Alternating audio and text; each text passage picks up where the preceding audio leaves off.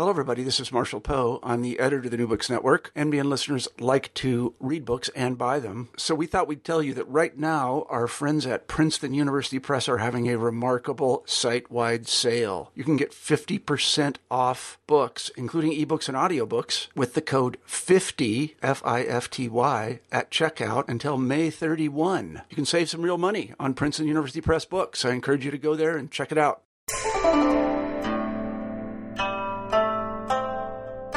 Hi there, I'm Carla Nappi, and this is New Books in East Asian Studies. Welcome and thank you so much for joining us today. I just spoke with Louise Young about her new book, Beyond the Metropolis, Second Cities and Modern Life in Interwar Japan. This was published in 2013 by the University of California Press. This is a book that speaks very broadly to a wide range of readers and thinkers, regardless of whether you work on Japan, whether you work on modernity, or whether you think about yourself as a historian or a reader who works on or reads about cities or urban life. The story takes the shape of a deep account and a juxtaposed account, a hybrid account of the importance of then the processes and production of provincial cities in the interwar period in Japan. What it does is tries to move us away collectively from a picture of modernity and urban life globally, but particularly in Japan, that focuses on and takes for granted the centrality of Tokyo as the representative case of the city, of urban life, and of, the center of the story. And what it does is open up a really wonderfully fascinating, rich account of with simultaneously local differences, but also interesting convergences in the emergence and production of lived experiences of, spaces of, and temporalities of city life in the early to mid-20th century. It's a fascinating story, and it was really, really a pleasure to talk with Louise about it because she's really, really thoughtful, both in our conversation and also in the scope of the book, about the ways that the sources of the historian, the archive, the craft of history really shaped not just her own research process, but also the way the narrative of the book itself plays out and leads us through the story. It's a really wonderful book. I learned a ton from it. I think it's very widely in dialogue with a lot of different kinds of historiography, and I hope you enjoy both the book and the conversation. We're here today to talk with Louise Young about her brand new book, Beyond the Metropolis, Second Cities and Modern Life in Interwar Japan. Welcome to New Books in East Asian Studies, and thank you so much for being with me today, Louise. Thank you. This is a great opportunity, and it's a really terrific idea. Well, thank you so much. Well, it's a really terrific book, so it's going to be a pleasure. I know it was a pleasure to read the book, and I'm really looking forward to talking with you about it. So could you start us off a little, as is traditional for our channel, by saying a little bit about what brought you to the field that this book is situated in? How did you become a scholar of the field of modern Japanese history? Well, let's see. I was an undergraduate here at the University of Wisconsin. I actually grew up in Madison. I'm a native of Wisconsin. And when I was an undergraduate, we were really lucky to have two wonderful scholars here, one in political science, Susan Farr, and one in Japanese history, John Dower. And it was really through their courses that I just took as a matter of filling requirements that I became really interested in Japan. And then when I graduated with a political science degree, didn't know what I wanted to do, but I was able to go over to Japan and teach English for a couple of years. And that kind of cemented my interest in Japan, really. And then at that point, I decided to go to graduate school. Great. Now, the book itself that we're talking about today isn't your first book. This comes as a major point in a long research trajectory and a long research career that you've had. So can you talk a little bit about how you came to this particular project? How does this result from the larger trajectory of your work?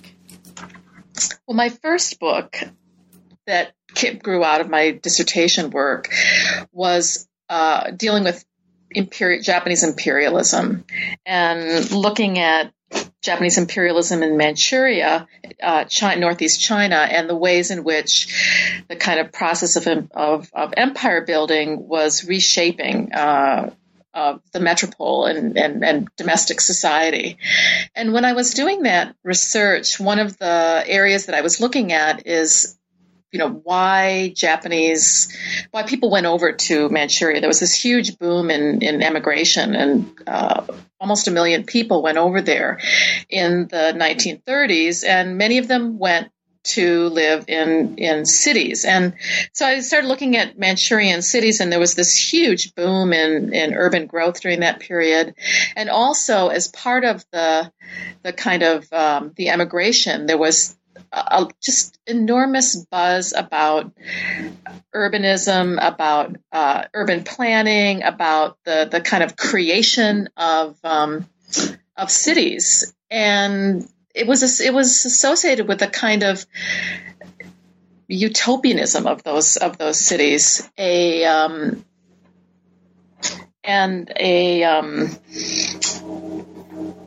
ways that the cities were figured as these lands of opportunity. And so it just got me thinking about cities and how it was that these cities off in the Japanese Empire could be represented as something so modern, so in some cases utopian, so full of opportunity and possibility. So that sort of got me interested in the link between urban and modern. And then as I was trying to think about, where would I like to spend the next sort of decade of my thought and my work life and my research, I realized that all of my research had been carried out in Tokyo, even when I was doing a research project that was dealing with Manchuria or China. A lot of the archives that I looked at were based in Tokyo. And so I was sort of struck by that irony, and also that I wanted to get out of Tokyo. So I came up with this research project really as a way of allowing me to go out and explore archives and the world outside of Tokyo. That's great. And that really infuses the book with so much character. And there's a ton that I want to ask you about sources later on. So I'm thrilled that this actually is something that spurred the genesis of the project in the first place. So the book, for listeners who haven't had a chance yet to read it, is set in Japan during the interwar period. So for non-specialists, that's 1918 to 1937. You describe early in the book how this period saw a rapid urbanization. And during this rapid urbanization in the post-war period, the Japanese begin to talk about modernity and the urban experience as part of the same conversation.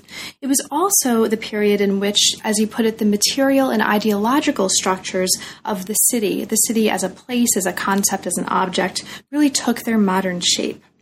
So modernity usually takes the shape of a tale in previous work and in other work by historians as a tale of two revolutions. And you set these out at the beginning of the book. One of these revolutions is the political, social, cultural, and economic set of transformations that accompany the rise of the nation state, and the other is the emergence of an industrial capitalism.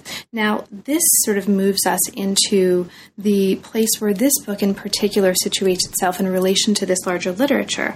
A second phase in the Industrial Revolution, as you very helpfully put this early in the book, emerges as provincial development, specifically provincial development, becomes one of capitalism's new frontiers. And this is particularly the case in Japan. So that's where we are in the framework of situating this within a larger set of stories about modernity and the link between modernity and urbanism, and we'll revisit this over the course of the conversation, I'm sure. Okay, so this gets to my first real question for you. The most historians of Japan, as you mentioned, or in the book, and as you just kind of talked about in the case of your own genesis as a scholar, have told the story that I just described by focusing on Tokyo. What Beyond the Metropolis does really significantly is shifting our focus beyond Tokyo to the world of the provincial city. So can you talk about your decision to focus this way and to focus on, in particular, the four cities that make up the basis of the case studies in the book? And these are the cities of Sapporo, Kanazawa, Okayama, and Niigata. Right. Well, that's the issue of what sort of drove my decision to get outside of Tokyo and to select these particular cities. In a way, I would love to be able to say, well, I carefully researched and I picked them for a very elaborate set of reasons. But honestly, I sort of picked these places out of a hat as places that I wanted to go. And, and I kind of constructed afterwards a set of rationales for why they worked for me. And initially it was, I had a list of 10 cities that I wanted to go to. And when I was fishing around for what would be good cities, good sort of case study cities to look at, at first I thought, well, should I have another one of the larger cities in the Kansai, like Nagoya or Kyoto or Kobe, someplace like that? Do I want to have a really small city? Do I want to have a combination of this kind of city and that kind of city? I was going to try to come up with cities that were represented some regional type. And I struggled with that for a while, and I couldn't really come up with some sense of this problem of representation, that one of these regional cities stands in for a larger sort of subset of cities. So I sort of just pushed that aside and decided to go with this random selection of these initially 10 cities, and then out of that larger group of 10, I whittled it down to 4 just because they were the first 4 that I went to. And then after I'd been to 4, I realized, this is, I can't really handle more than 4. 4 cases is enough, really. Now, afterwards, when I came to the end of drafting the project and started trying to think about, again, revisit this problem of representation, what I realized was that a city can't stand in for something bigger. I mean, in fact, one of the points that I try to make here is that every city is sui generis. Tokyo is not an example of a world city. It's really just an example of itself. And that goes for these other cities that I deal with too. That, you could say that 2 of my cities are on the inland sea, the coast facing China, Niigata and Kanazawa. So they're both on the sort of Japan's so-called back coast, but they're actually really different from each other. 2 of the cities, Kanazawa and Okayama, are both former castle towns, and so one might expect that would give rise to certain commonalities, and it does, and yet they're really different from one another. Sapporo is a brand new colonial city. It was founded in the late 19th century, so it's sort of a new city, but that doesn't make it an outlier to many of the things that happen in these other 3 cities. So it actually, the whole issue of selection and then justifying my selection of cases and then thinking about what that gave me analytically as I worked through the project and my analysis really led me to this insight about how we need to stress difference rather than similarity. So I've become sort of a splitter rather than a lumper. Now, one of the things that you talk about early on in the book, when you talk about the divergence of these, or the diversity rather, and divergence of these different cities, is you talk about ways that, or you mention that this divergence was actually manifest in the archives that you consulted in researching these 4 cities. This is a really fascinating kind of issue for anybody doing any kind of historical research, and those of us who work in local archives, or those of us who construct our own archives through various sources that we compile from different areas, libraries, rare books collections, etc. So can you talk a little bit about the way these differences were manifest in the archival collections that you consulted, and how that difference in the archival collections shaped the kind of argument that you wound up telling in the story that you wound up telling? Now, this was a really, really interesting learning experience for me, the diversity of these archives, because at first I was in a panic when I would go to, I had sort of different stories that I was trying to track. I was trying to look at local newspapers. I was going to look at social movements and see, for example, at one point I was going to look at the anti-prostitution movement and how that took place in the different sites. I wanted to see what happened with the rice riots. I was collecting materials on local sports teams. And what I would find over and over again is that that Sapporo had a lot of material on, Sapporo, actually the archives in Sapporo were the most elaborate, they were the most developed, the most easy of access. They had the most materials, which was, again, a sort of a surprise to me and seemingly counterintuitive, because you'd think, gee, it's a new city. All these other places would have much deeper, richer, more extensive kinds of archival collections and also habits of collecting. But that turned out not to be the case. So I had to ponder. When I encountered that, I had to ponder, well, why? And the same thing with when I went to Niigata. Niigata was hard because it had a lot of kind of guidebooks, secondary kind of materials that were produced about the city or city white papers and that kind of thing, but it didn't have what I had been regarding as primary documents on local culture, on modernist culture, local magazines, in the same of the sort that I had found in Sapporo. And then Kanazawa was another case again, because when I went to Kanazawa, I realized that Kanazawa, local history in Kanazawa, the whole tradition of local history in Kanazawa was very fixated on the early modern period, on the Tokugawa period. And there weren't a lot of local historians that were interested in modern history and that had preserved kinds of materials and collections having to do with modern history. So fortunately, when I was there, I met this amazing local archivist who was a curator at an ethnography museum there.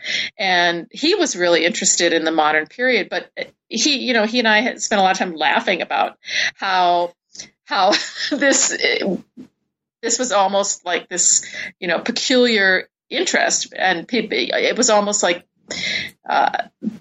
historians of Kanazawa and the region didn't think there was really a modern Kanazawa. So anyway, all of this generated some real challenges in terms of collecting materials. But then once I got the materials back here home and I was trying to sift through them, at a certain point I had this epiphany that was something that I didn't have to track the same story in all of my 4 places. Just because I was writing about the social movement in Okinawa, in Okayama, where it was really prominent, I didn't have to track that same movement in Sapporo, and that there were probably reasons why there wasn't this sort of legacy of sources, and that I could try to figure out, go back to try to understand why certain materials were preserved in some of these cities and not in others. That's great. Thank you so much. Now, one of the things that emerges from thinking about these 4 case studies in this way, and especially given the very different nature in some cases of the kinds of documents that were archived, which is itself reflective of something important that emerges along with these provincial cities, right? And in their different cases. One of the issues that we all have to struggle with as historians, especially when we put together book projects, is the way to structure the story. And especially given a story in which you are celebrating and really emphasizing the importance of regional difference, I imagine there were a number of different ways you could have structured the narrative in order to preserve that and show that, right? So the narrative itself unfolds according to 3 major parts of the book in 5 chapters.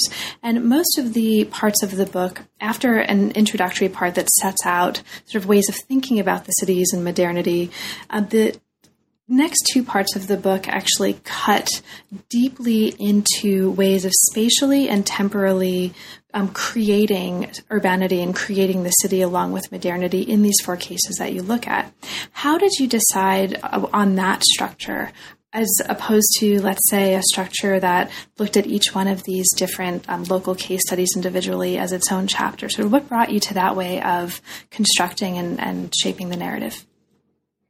Well, that is a great question. And I did consider writing, just having different chapters focus on the different cities. But then I realized that even though I wanted to stress the variety of modern form and the sort of divergent stories of the transition to modernity that these cases really highlight for me, I also wanted to be able to focus on particular themes and to always be juxtaposing and comparing. So really, in a sense, this project allowed me to educate myself and to really learn, sort of move up a personal learning curve on how to do comparative history. So I did want to, in that sense, focus on different kinds of thematics. How did the railroad revolution affect these 4 cities? How did educational systems sort of take shape in these 4 different areas? And part of that involved going back to one of the things that you opened up with in your introductory framing, that what I'm trying to do here is when we look at modernity sort of in the big sense of what is modernity or modernization, to me it has to do with these 2 things: the creation of the nation-state form on one hand, and the advent of industrial capitalism on the other. And these, we can say these are big abstract kinds of things that affect the whole world in the 19th and 20th century. But then when you sort of drill down into the particulars of how they influence a specific place in a specific time, that's where I think you get the kind of interesting variations and divergences, and where you can use that to help crack open some of our more just simple storylines about those processes. So in that sense, that was really what took me to trying to this strategy, a thematic strategy that put the juxtaposition of the different urban stories within a chapter rather than isolating them for single comprehensive treatment. I think that made a lot of sense too, because it's not by itself a book about Kanazawa or Okayama, at least from the perspective of one reader, right? Just from my perspective, it's a book that's primarily or foundationally about difference. And this way of structuring it actually brings that out through the juxtaposition in each one of the chapters, I think, in a way that separating these out, one locality for each chapter wouldn't necessarily have communicated in the same. It would have communicated something different, right? But it wouldn't have necessarily built up and shaped the same kind of argument through juxtaposition as works really, really beautifully here. So I think it works great. Great.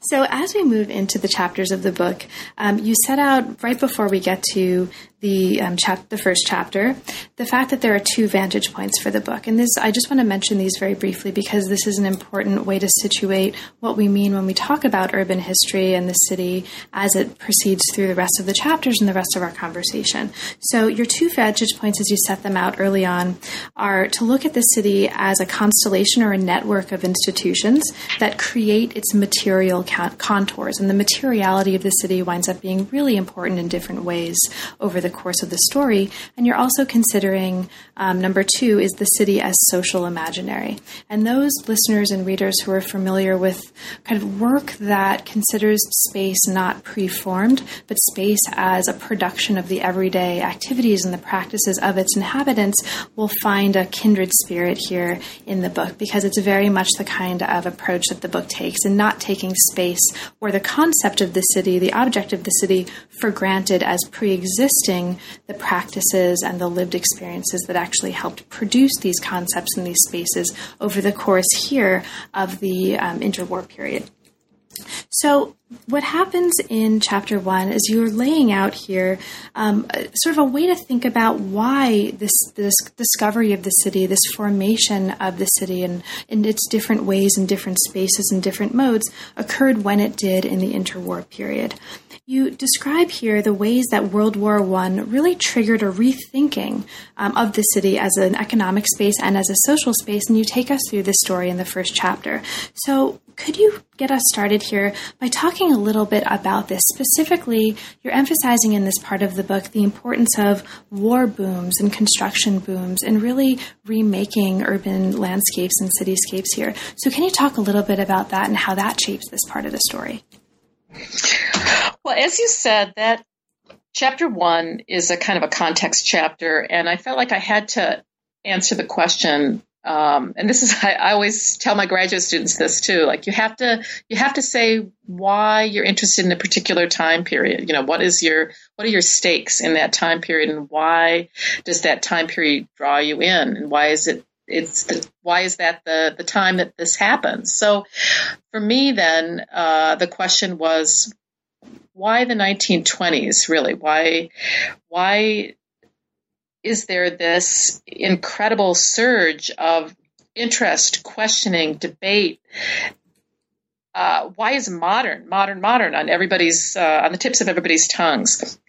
And also related to that, I think that for me, this is the time period when modern gets hyphenated or sort of attached to urban. And so why is that the case?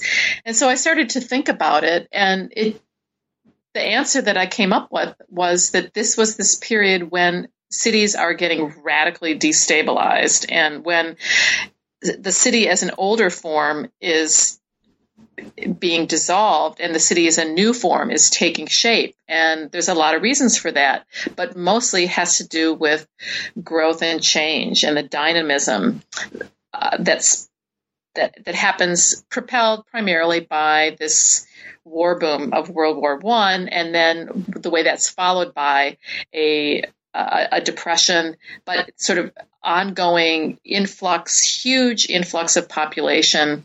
Many of these cities, my cities and cities throughout Japan, including the big cities like Tokyo and Osaka, but all size cities, are growing at this enormous rate. If you can just imagine the place that you're living doubles in population within 10 years, that all of a sudden the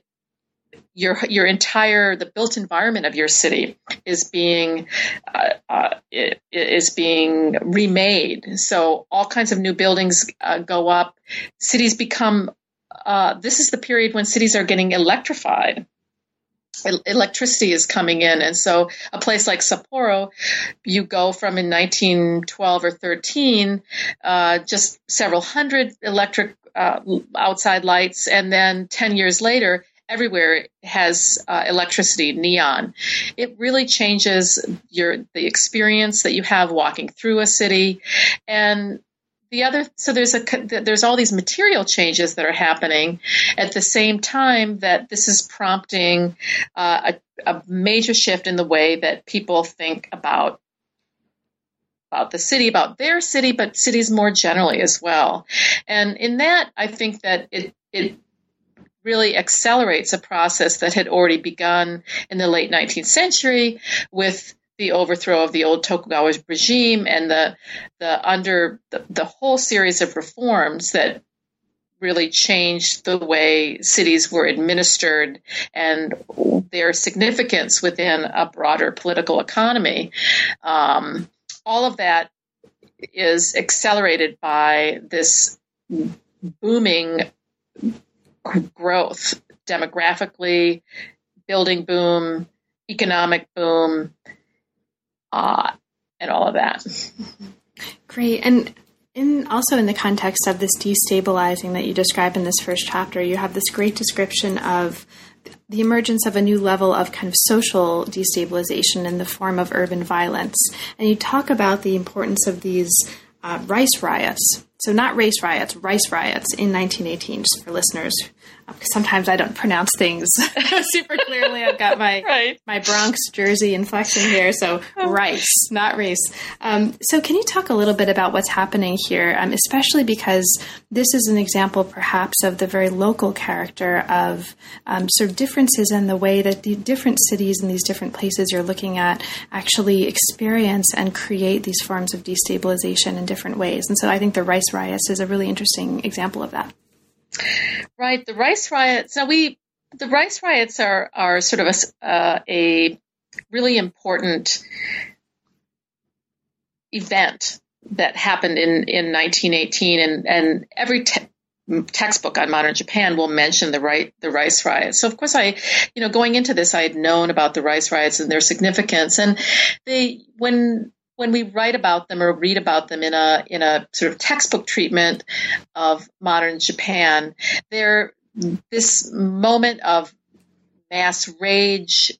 It's the moment when the sort of crowd emerges, and it's the beginning often of what's known as Taisho democracy, which is this 1920s era of incredible social ferment, the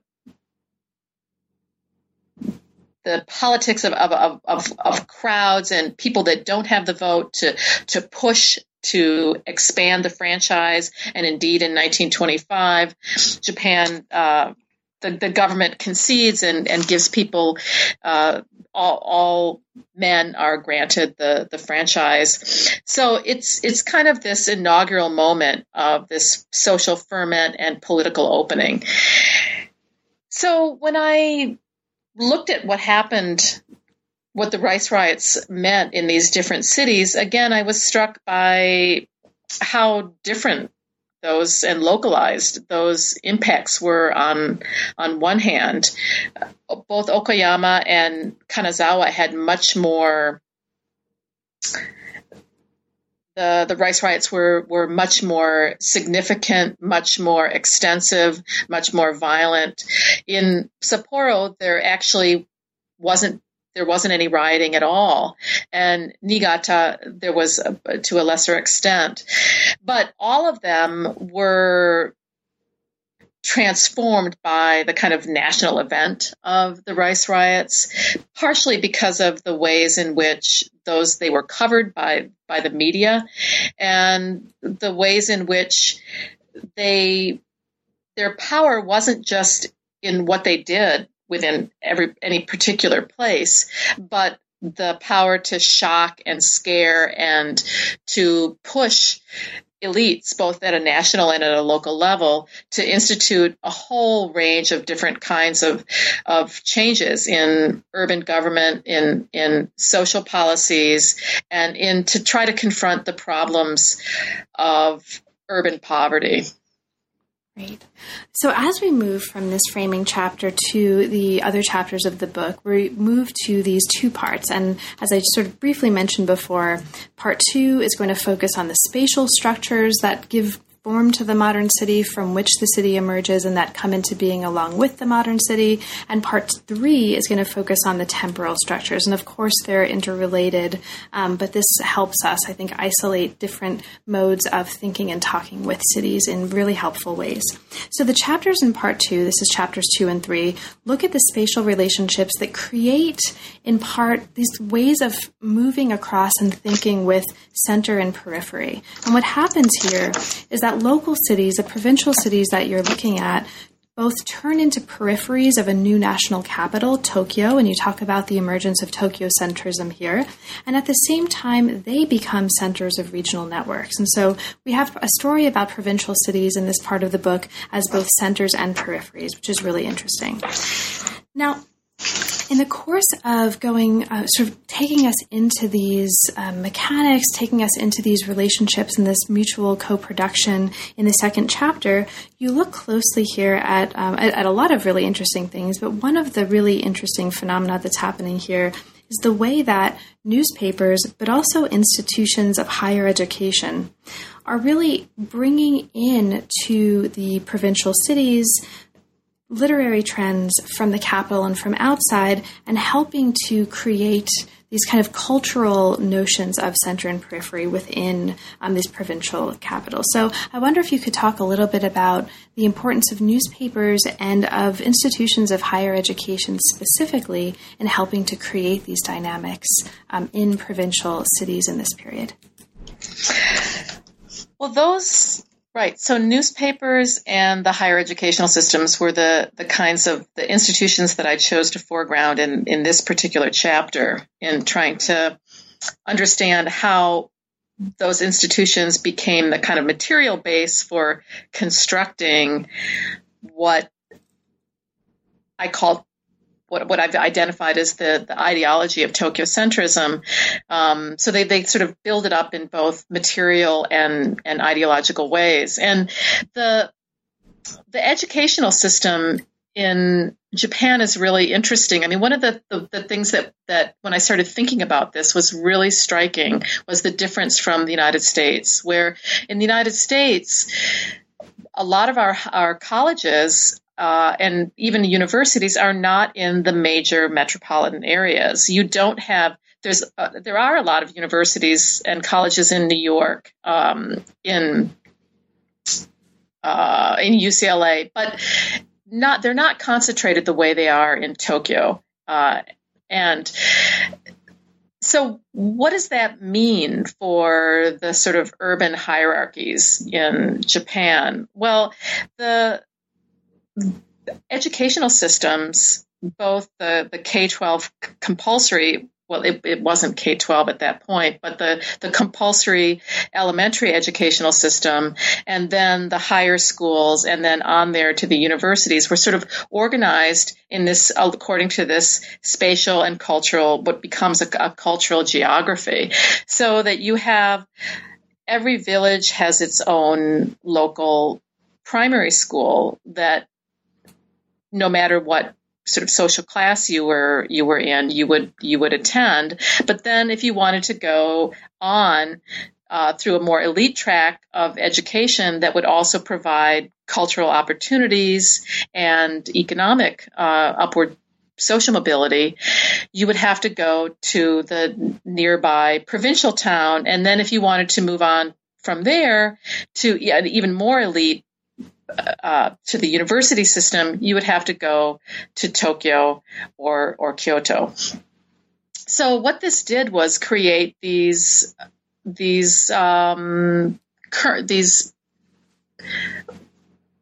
corridors that people moved through that were both movements through physical space, but they were also movements through social and cultural space as well. And they sort of channeled people from villages into regional cities, and from regional cities towards the capital. So this becomes one of the sort of material structures that undergirds Tokyo-centrism and channels talent and creates a kind of a brain drain into the capital. That's one of the material foundations of Tokyo-centrism. Now, newspapers are another story, and they're interesting. They work a little bit differently. The newspaper industry gets started in the late 19th century, and you have sort of two things going on. On one hand, you have the big major national dailies that are based in Tokyo and Osaka and become real producers of the kind of cultural power of these metropolitan centers. And the publishing industry is also centered in Tokyo as well, and to a lesser extent Osaka. But while that is reproducing the power of these big cities, at the same time, all of the different prefectures and regions have their own local newspapers, and those are frequently based, most of the time, they're based in prefectural capitals in cities like the 4 case studies that I use in this book. And they have a very dedicated kind of local readership, and they also become places where kind of institutions that anchor the local intelligentsia. Great, thank you. Now, one of the points before we move to Chapter 3 that you're making in this chapter that I think is important and just worth putting out there for listeners, because this really does accord with, I think, the kinds of sympathies that people coming to colonial histories and world histories are also bringing to topics right now, is that you're really making a point here that we need to think about replacing a kind of diffusionist account of, center to periphery or vice versa with one of the co-constitution, as you put it, and the mutual determination of the production of institutions, of knowledges, and of structures that define the modern in this period. So I think that's an important point, and I just wanted to put that out there for listeners who haven't yet had a chance to read the book.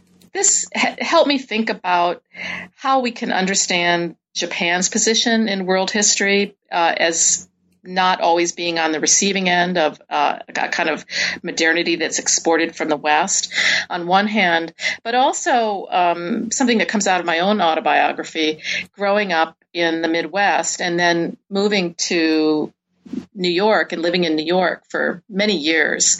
And one of the things that always struck me was New York City was filled with Midwestern transplants. And yet all of these Midwestern transplants then sort of quickly embraced a sense of being New Yorkers. And, one of the things about New York, it has a kind of fantasy of itself as being the font of American modernism in some ways. And yet it's a place that's filled with immigrants. And so very much in the same way that Tokyo embodies this kind of diffusionist fallacy, in other words, this notion that everything is that modernity is kind of invented in Tokyo and it flows out to the provinces. But actually what you're seeing is that things are whether it's the brain drain, whether it's intellectuals, whether it's resources, Tokyo's magnetic economic, cultural power really brings things, it's bringing things in from the outside, not pushing out into the provinces. Great. Thank you. Now, you already mentioned a little bit, or we talked a little bit about newspapers and higher education as corridors or perhaps conduits in this story. The next chapter looks at, and I'll just kind of briefly mention this so that we can move on to the temporal aspect of this story as well. But just to lay this out there for listeners, the next chapter looks at another kind of conduit, and this is the advent of the railroad. What you're arguing here, and actually, let's talk a little bit about this, but I'll just kind of lay this out first. You're arguing here for the way that the railroad actually transforms and produces a city-country binary. And the ways that this transforms the relationship between and the co-production, really, of the notions of urban and rural in Japan in the late 19th and early 20th centuries.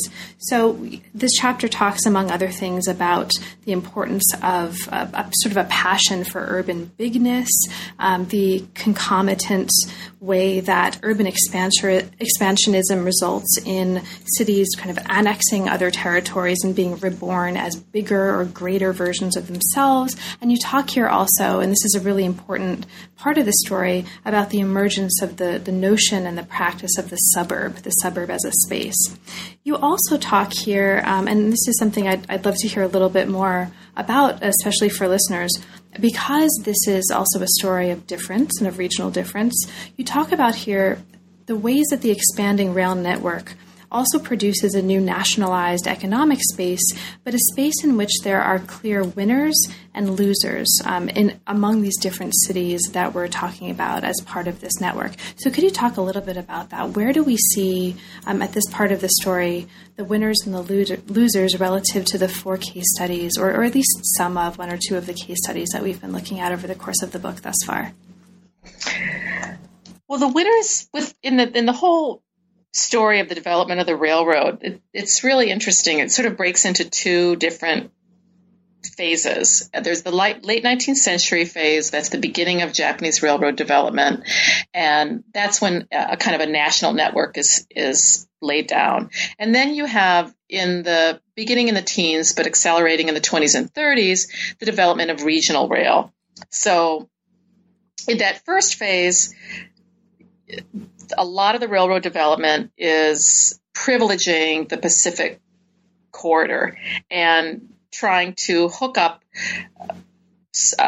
areas of production and urban sites with a kind of a trade network that can then intersect with global trade. And Japan's political economy is very oriented towards the West. So it becomes a kind of privileging of the Pacific coast. And the Pacific cities that are located along the Pacific coast, like Okayama, are very privileged by that. They get a lot of economic resources.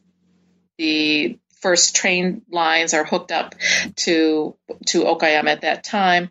Now, Sapporo is also privileged in the early phase of railway building because Hokkaido was a site for kind of an investment of the new Japanese nation state in developing this colonial kind of territory. So Sapporo gets linked up really early as well.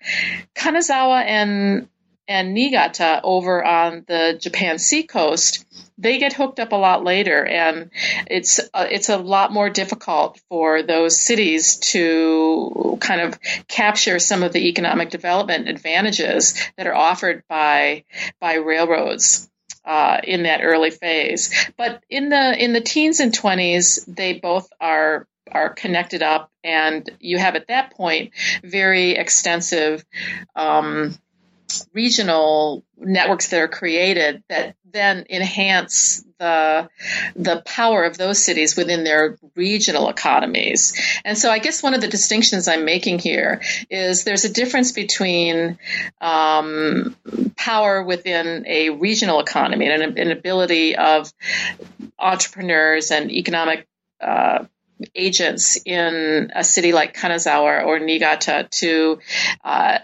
enhance their wealth vis-a-vis by exploiting the building of a regional economy in comparison with their a local economic development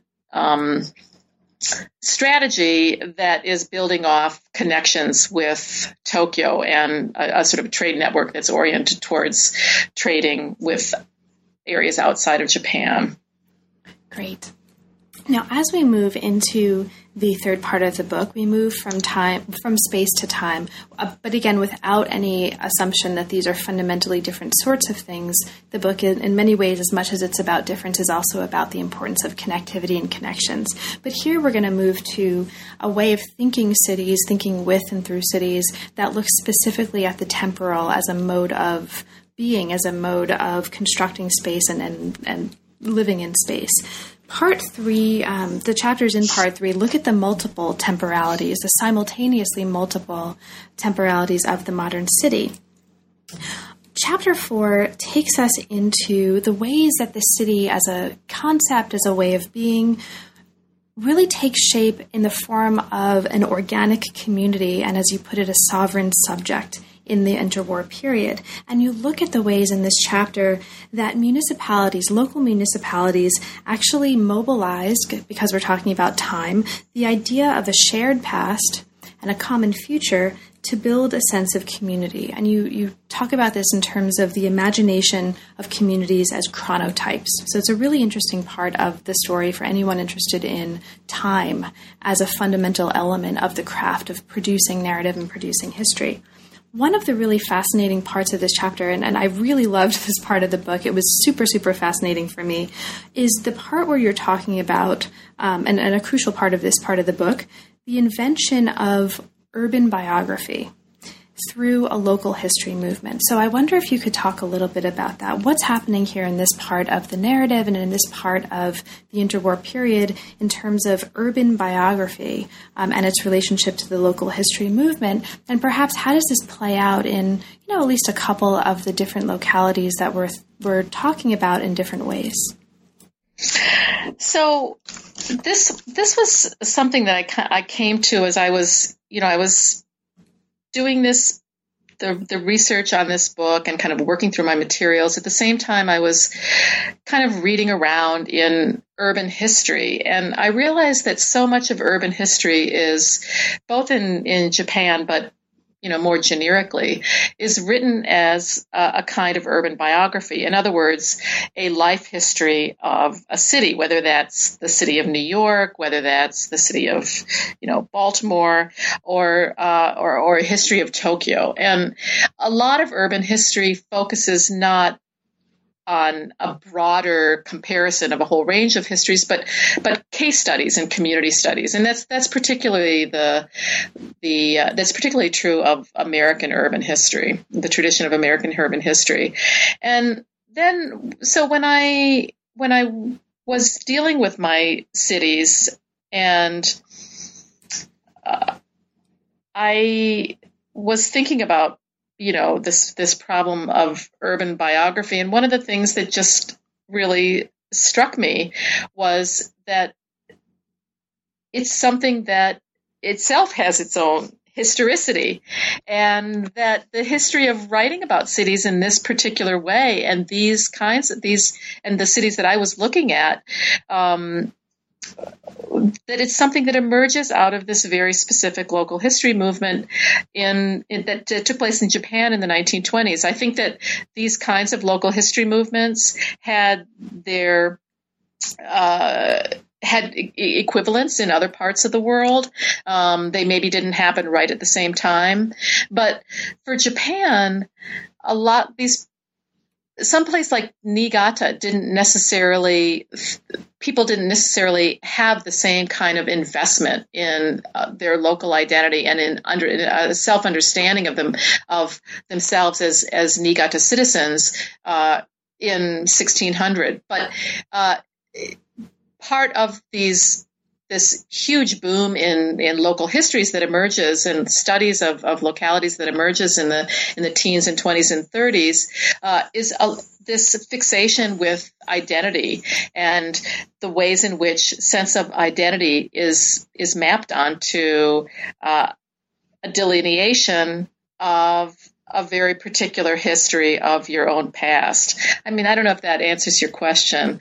Yeah, no, that's great. And it's one of the things that's so interesting about this in this part of the chapter is precisely that, is that you're linking the construction here of local identities with the construction of local notions of time. And so that plays out differently in these different localities, right? And you describe in here, and I'll just very briefly mention this for listeners just so that they have a sense of this too, the ways in which, for example, in Hokkaido, there's a time that's based in the teleology of colonization, and that creates its own form of local identity, versus Niigata, where you talk about the importance of the logic of the port in driving that local sense of time and chronology. So I think it's a really wonderful way of having a comparative sense of the city as time in a way that I just never thought of it this way before. And it's a really, I think, wonderfully stimulating part of the book. So I just want to make sure that we mention that. So I want everyone listening to this to at least read that part of the book, but of course, hopefully they'll read the whole thing. So sticking with time, as we come to the final body chapter of the book before the epilogue, we move from this really, again, wonderful set of accounts of the production of identity through the production of time, which includes also, I'll mention, a really fascinating discussion of guidebooks as texts and the importance of famous sites, to focusing on the cult, what do you call the cult of the new, the focus on newness, the future, and its conjunction with modernity and the emergence of aspects of city life in different contexts and in different ways in this interwar period. So you talk in this part of the chapter, or in this part of the book, about, in particular, about a lot of things, but one of the things that comes up here is the importance of the idea that all moderns looked alike, right? In relation to the future. And you talk here about the importance of department stores to creating this kind of framework, but also the importance in a related way of the modern girl. And so could you talk a little bit about this, the appearance of modernity and the ways that in the context you're looking at, it plays off of sameness and difference. And I'd love to hear you talk more about department stores and modern girls in this context. So anything in that broad range of topics that are related here that most excites you, I'd love to hear about. Well, what you're raising here is, along with this idea of diffusion, that is the kind of the diffusionist fallacy that Tokyo-centrism masks the fact that everything's coming into Tokyo with this mythology of Tokyo going out everywhere and reproducing itself and being the font of modernity. Another of the mythologies that undergird this notion of Tokyo-centrism ideologically, and also just the ways that we understand modernity, is this notion that over time everything begins to look more and more and more the same, and there's this kind of general homogenization, or in other words, a narrative of convergence. And as I struggled with this problem of what's that's part of the comparative method of, how do we think about similarity and difference, and how do we understand what's similar and what's difference? And I came to realize that part of my struggle around that, by looking at urban sites in particular, was how much I was kind of caught up in my assumptions about convergence, and that if you look at something like a department store, we think of department stores as this, in the same way that we think of suburbs as going out and creating cookie cutter development, or that in every department store, if you have a Macy's in Madison or a Macy's in New York, they're going to be selling exactly the same stuff. So by the same token, in Japan, a Mitsukoshi in Tokyo and a Mitsukoshi in Kanazawa are going to be sort of like feeding off the whole identical set of images and products and a kind of homogeneous modernity.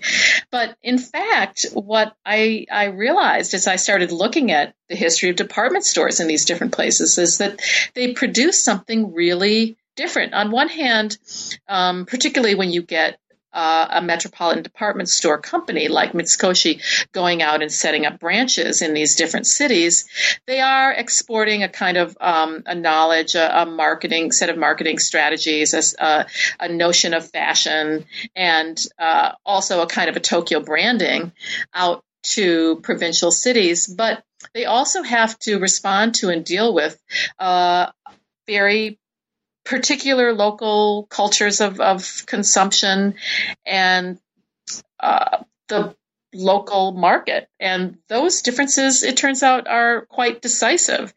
So department stores in these regional cities differ radically than the metropolitan sort of department store experience, in part because there's fewer department stores, and so those department stores sort of loom larger within local culture space. But also they just end up being integrated in very different kinds of ways. So, for example, department stores in Sapporo are very caught up in promoting and developing local food processing, because that's the sort of local industry. And in Kanazawa, they get very much involved in the production and dissemination of a kind of neo-traditional set of craft industries. So that was one of the things that was really interesting to me, to find out how much something like department stores that seemingly produce this cookie cutter development are actually vehicles for the production of cultural difference. And the same thing could be true, you can say, about Moga. Like, if there's anything that emerges out of the 1920s as this kind of ultra symbol of modern, it's the modern girl. And so you might if you, at sort of first blush, you see pictures of Moga in Kanazawa magazines and pictures of Moga in Niigata magazines. And you could just say, oh, that's just sort of like those places trying to imitate Tokyo style and the Tokyo Moga. But in fact, when you look at the ways in which the Moga is both a system of representations and a kind of a glitzy figure of modernity, but also is tapping into local women's movements, opportunities for employment, actual, real living and breathing modern girls or women who are adapting this new and playing around with this new subjectivity, both as consumers in their work life and as schoolgirls, as well as in their married life. Then you get embedded in really interesting ways in local sort of culture and society, and you see that the Moga is to think of it as a site for convergence is one of those ways in which our narratives of modernity suppress a whole story of variety and local difference. Great. And later on in that chapter also, there's a great account. I won't ask you to talk too much about this because I'll sort of bring us to a close soon, but I just want to mention for listeners that there's also a great account of the ways that the local history movement in these different places looks at and looks to folk crafts and festivals as signs of difference. And this is manifest in part in a series of exhibitions and local industrial fairs. And one moment stuck out particularly strongly for me when reading about the local fair in Kanazawa, where you described the hunt for beauties. Oh, tell me if I'm getting this wrong or right, but so participants would go to this fair and see pictures of local beauties and then go out into the exhibition to hunt for them, basically to try to find them in person, like a sort of search for women. Am I getting that roughly right? Yes. Well, it was the, like local geisha and cafe waitresses were kind of, like mini stars and celebrities in Japanese cities. And so because the red light districts were a really prominent part of local culture. And so everybody, if you looked at a local guidebook from that period, often they would have pictures of the four famous local beauties. And so people would be familiar with these women's faces. And so that was one of their marketing things, is that they would give you a little kind of baseball card image of the beauty. And then you would go out and she would be somewhere on site at the fair, not on display necessarily, but she'd be out in the crowd. So what did you do if you found her? I guess, I don't know. That's one of the questions, right? What happened? So maybe a future scholar of the hunt for beauties can let us know what happens. Exactly. So, Louise, thank you so much for spending so much time talking with me about the book today. I don't want to keep you for 2 hours. Well, I do want to keep you for 2 hours, but I promise not to keep you or listeners for another hour. So I just, before we wrap up, want to mention, without asking you to talk too much about it, that there is an epilogue to the book that takes us forward in time and looks at both how the emergence of urban time and urban space transform immediately after this period, and sort of what changes in the post-war period and also during wartime. So it's a really interesting part of the book, and it acts as a kind of coda to the really wonderful account of difference and convergence and local urban being, really, in creation that you've given us in the body chapters of the book. So there's a ton of material in the book that we didn't have a chance to talk about. It's an extraordinarily rich study, and all of the general sort of arcs of narrative that we've talked about within the chapters of the book are punctuated by really wonderfully evocative anecdotes and case studies and deep readings of many, many different kinds of sources that you bring to bear in the course of this research. Given that, is there anything in particular that's about the book or about the sort of general set of issues surrounding the book that we didn't have a chance to talk about in our conversation, but that you'd like to mention for listeners? And again, perhaps especially for listeners who haven't yet had a chance to read it. I guess there's not anything really particular that I would highlight. I have to say thank you so much. This has been a wonderful opportunity to talk about these different things, and I hope, Oh, thank you. And this is, and I'll mention this a little bit when in my sort of intro for readers, and in the experience of listeners, they will already have heard this, but I'll mention for you that I'm going to in the future. So this is as a footnote, a convergence of past and present and future. Mention this, that I learned a tremendous amount from the book. And I think it's a study that speaks widely to anybody interested in the emergence and creation of space and time and its relationship to modernity and also to our craft as historians. And so thank you for spending the time, not just writing the book, but also talking with me about it, because it's really been a pleasure. So now that the book is out, and congratulations, it's also beautiful. The cover is very pretty, so it'll look very nice on the bookshelves of people who go and grab a copy and buy it. What's next for you? Are there any projects or maybe an individual project that's currently inspiring you and exciting you at the moment? Well, I've got a couple of projects that are I'm kind of working on simultaneously, and they both grow out of leftovers, things that couldn't find their way or fit into this book. And one of the themes that emerges in the book and that I wasn't really able to fully explore is the whole idea. I was really intrigued by why it was that the new middle class was such a prominent agent in this whole process, and how it was that